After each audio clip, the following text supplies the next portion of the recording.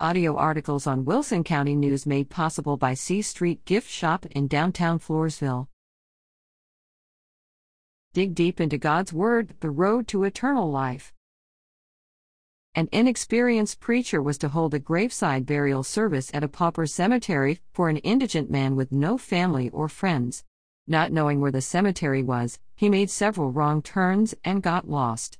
When he eventually arrived an hour late, the hearse was nowhere in sight, the backhoe was next to the gaping hole, and the workers were sitting under a tree eating lunch.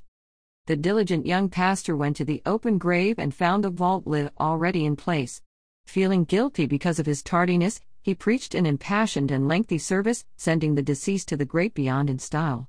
As he returned to his car, he overheard one of the workers say to the other, "I've been putting in septic tanks for 20 years, and I ain't never had one blessed before." In 1957, Lieutenant David Steeves walked out of the California Sierra Mountains 54 days after his Air Force trainer jet had disappeared. He related an unbelievable tale of survival after parachuting from his disabled plane.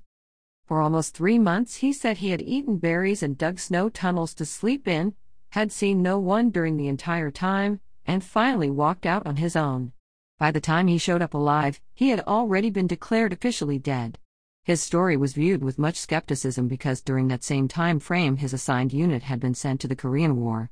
When further search failed to turn up any wreckage, a hoax was suspected, and Steeves was forced to resign under a cloud of doubt. He lived for 2 decades branded as a deserter and possible spy. One story had him selling the plane to the Russians, another shipping it piecemeal to Mexico. Steeves died in 1965.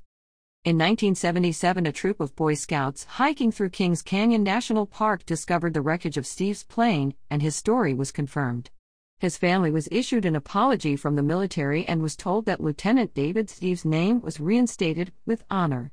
One of Steeves' friends, Eugene Junit, after the ceremony told the Associated Press, "This was nice," but then he added, "I just wish someone would have believed Dave back then."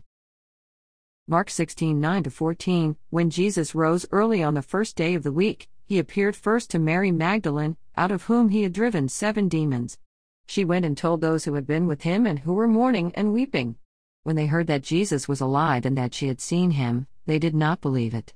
Afterward, Jesus appeared in a different form to 2 of them while they were walking in the country.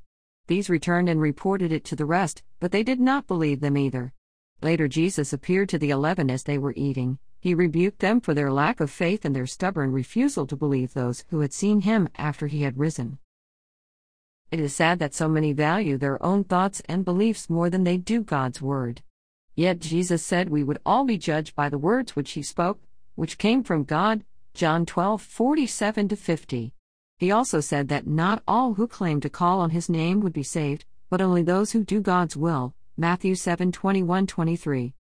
Doesn't this sound a little scary about plowing ahead with life without really digging into Bible study? It should. We can't rely on what someone tells us about salvation. It is our responsibility to know and do what God has said.